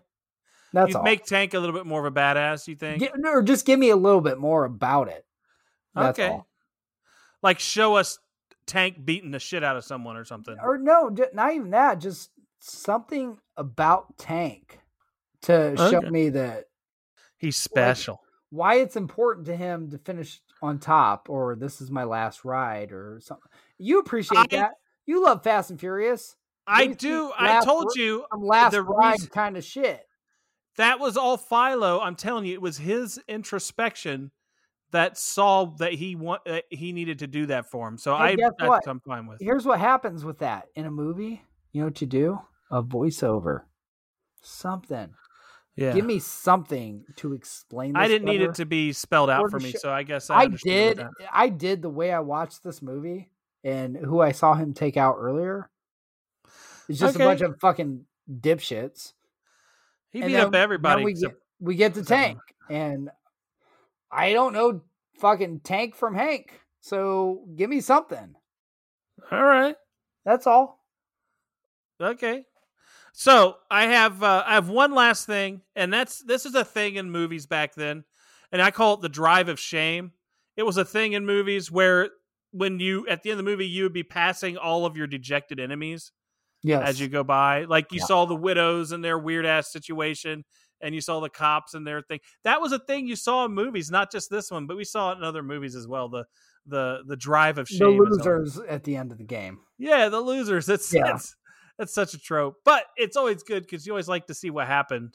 I mean, it's like anytime you and I would go anywhere in the same car. Yeah. Everybody would look at you and say, why do you have that loser with you? When people pass us, they're like, well. They're like, why does Mike have a loser with them? That's exactly what they say. Hey, I got one fact here. Since we're about done here with this, this is part of a cycle of Ring Fighter movies. So this is not only a trucker movie, it's a fighter movie, mostly boxing and some wrestling, inspired by the box office and critical success of Rocky in 1976. The others were Rocky 2, Rocky 3, Rocky 4, a movie called Tough Enough, Title Shot, Raging Bull, which is really good, The Champ, Matilda, the main event, which is a Barbra Streisand movie, which is really good. The Prize Fighter, The Greatest, Body and Soul, Paradise Alley, All the Marbles, The One and Only, and Any Which Way You Can, which is the sequel to this one. So That yeah, we probably won't be doing. no, we will. He's Says gotta you. he's gotta understand. It's gotta be done. You're So, a hooker. I know I'm a hooker, and I'll give you my dirty hole when you get here. Ugh. So what are we doing now? Ugh. I'm puking in my mouth. Memorabilia time. What do you want from this movie? You know what I want. I want it What do with you I want it with all the performance, sweat, and everything. I was gonna say, I knew you would say that. The too. white jumpsuit. All right, memorabilia. This is kind of weird for me. I am not a gun person. Yes. I would want Mama's shotgun. Oh yeah. I would too. I gotta tell you, I would want Clyde, but that's not gonna happen. But from this movie, I would say Mama's shotgun, so I could have that displayed, unarmed, of course, Yeah. but be like, that's a shotgun she blew those fucking Black Widows away with. And every which way you Hey, can, well, every which way but lose. That's like Never- the thing from this movie. I can't, because I'm like, do I want the truck? No, that's an eyesore. It's gonna See, be mine would be like in Saving Silverman. I'd have my little outfit in a nice glass box. yeah, I get that the white, but still, it's not very memorable. It's memorabilia. Well, what else would I want from Maybe this? like that's what slut the number teeth from the one- clam chowder. That's what slut number one had on when she sang. That guy's horn hat from the Black we Widows. should have picked her bowling ball, She used the house ball. but that's a special house ball that she used, Actually, her Palomino Club t-shirt, her t-shirt she was wearing is more interesting. or the Palomino sign. Yeah, the Palomino sign would be I would cool. take that actually. All right. Are you ready to rate this movie? No, but Okay. I already. All right.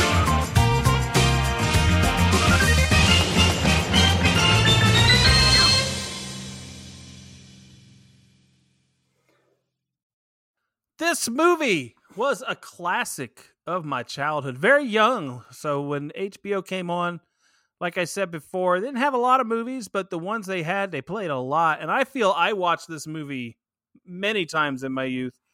So I kind of was acclimated to the motorcycle gang, and Mama was always funny to me, and Clyde was always funny. Of course, as you get older, it doesn't age as well. You start noticing that the love story kind of sucked. You kind of took it for granted as a kid because you really didn't care. You kind of watched it to watch the 3 fights that were in there. And you're like, why is he all over this girl? And, I just thought he was fighting a bunch of Black Widows. I thought, I bet when I was 7 or so, I was like, man, he likes to fight motorcycle gangs. I didn't really care about the love story. I didn't see it. But now I see it. I still love this movie, but I'm honest about it. It is not a great movie. It's above average, but I wouldn't say it's extremely above average. So I'm going to go with the 16 on this one. Okay. All right. My turn. Ah, man. So this movie, it does have some sentimental value to me. Watched it growing up as a kid, all that, with my dad. The movie itself as a whole sucks. It does. Let's be honest. We already talked about the plot, and I still don't know what the fuck the plot is of this movie. I really don't, because I don't think there is one. There's not. There's a guy trying to find love and getting laid in the process, and he has an ape. And there's a gang out of a John Waters movie interfering at times. And Beverly D'Angelo was underutilized in this movie because we've seen how great she is in movies. She was just kind of there. And I think that's a mistake. because she was just there after the cantaloupe scene. So I will say this movie, to me, I would enjoy it more if I could just watch a 10 to 15 minute clip of the good parts. And it would be good if I could see that on YouTube. That would be cool. The movie itself, like sitting through the whole thing, it's just kind of like, okay. There was some good stuff. Clyde. Love me some Clyde. He was good. I think Clyde was one of the probably best actors in this movie, actually.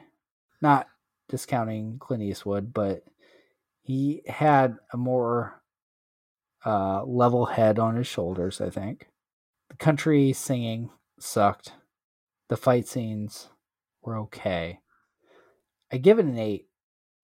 Whoa! That's what you don't it's even think at. this is an average movie? No, I don't. Because I'm going to tell you right now, Okay. I remember watching it. It wasn't my choice. I watched it to do this podcast. Wasn't my choice. Doesn't Guess matter. what? I'm never going to watch it again by my choice. But I will say this. What if the Hold on, sequel hold- is hold- higher, better? on. What if the Hold sequel's on. better? Fuck off for a second. I am going to say this. I gave it an 8, but I will actually say, if you're listening, if you're one of our diehard listeners that have listened to all of our other stuff, I would recommend watching this movie just to say you did. It's not horrible. It kind of is, but It's not. it kind of is, but there is a lot of stuff in it I think is funny and you'll enjoy. But as a movie overall, and I love Clint Eastwood, I love Clyde, I love Beverly D'Angelo. But guess what? I don't love this movie as a movie. No, it's What stupid. about Jeffrey Lewis? Yes, but it's stupid. As a movie, it's stupid. All right. You didn't give me. We talked about, like, even at the end, he throws the fight, but I didn't get really it. get a reason why he threw a fight to the guy that I gave you the reason I thought it was, and that was my 6-pack. Now, what does this put this movie at? we're at 12. What's that? Is there anything near that? There's a lot of 12s. Oh, wow. Well, Okay. hey, hold on. Like Father, Like Son was a 12.5, Yeah. You like that better than this. which we just did. Dumb and Dumber was 12. Yeah. That's, I enjoy them. I enjoy this more than Dumb and Dumber, actually. I know you do from the ratings. Okay. Any other 12s on Roadhouse, I already can tell you. I know that. We both gave that a 12, I remember. Look Who's Talking, 12.5, which is funny. We have a kid talking and an ape. There you go. I guess that's our cross section of what we think of kids talking at 8. I think that's it, right? I think that fucking nailed it. All right. Geez, do we have any 12s real quick? Hold on. Explorers, 12.25. Yeah, there you go. Because half of that movie is banging.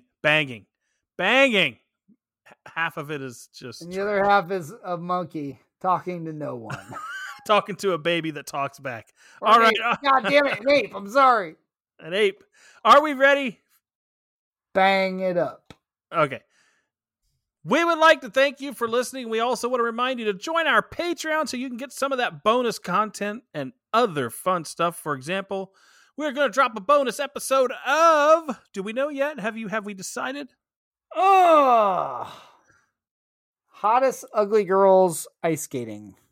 There you go. Yeah. That's what we're going to discuss. Remember, you can go to sodapopcultureclub.com for all things related to the show, including your chance to make movie suggestions and our episode schedules there as well. We are also on Instagram, Twitter, TikTok, YouTube, and we have a Twitch channel.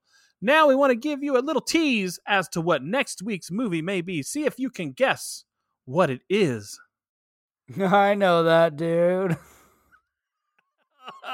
Oh, yes. And as always, we want to thank you for listening. Is there anything else, Anthony? Thank you for listening. I pray to God we don't do another episode like this. Well, I'm just kidding. he wants to do this. I just want to do different stuff, and we did this, but we did it, and we're not going to do a lot more episodes with animals, hopefully. We only have one planned, and that's it. But no, we appreciate it. Thank you guys. Hope you enjoyed it. Tune in next time. It will be epic. Faux show.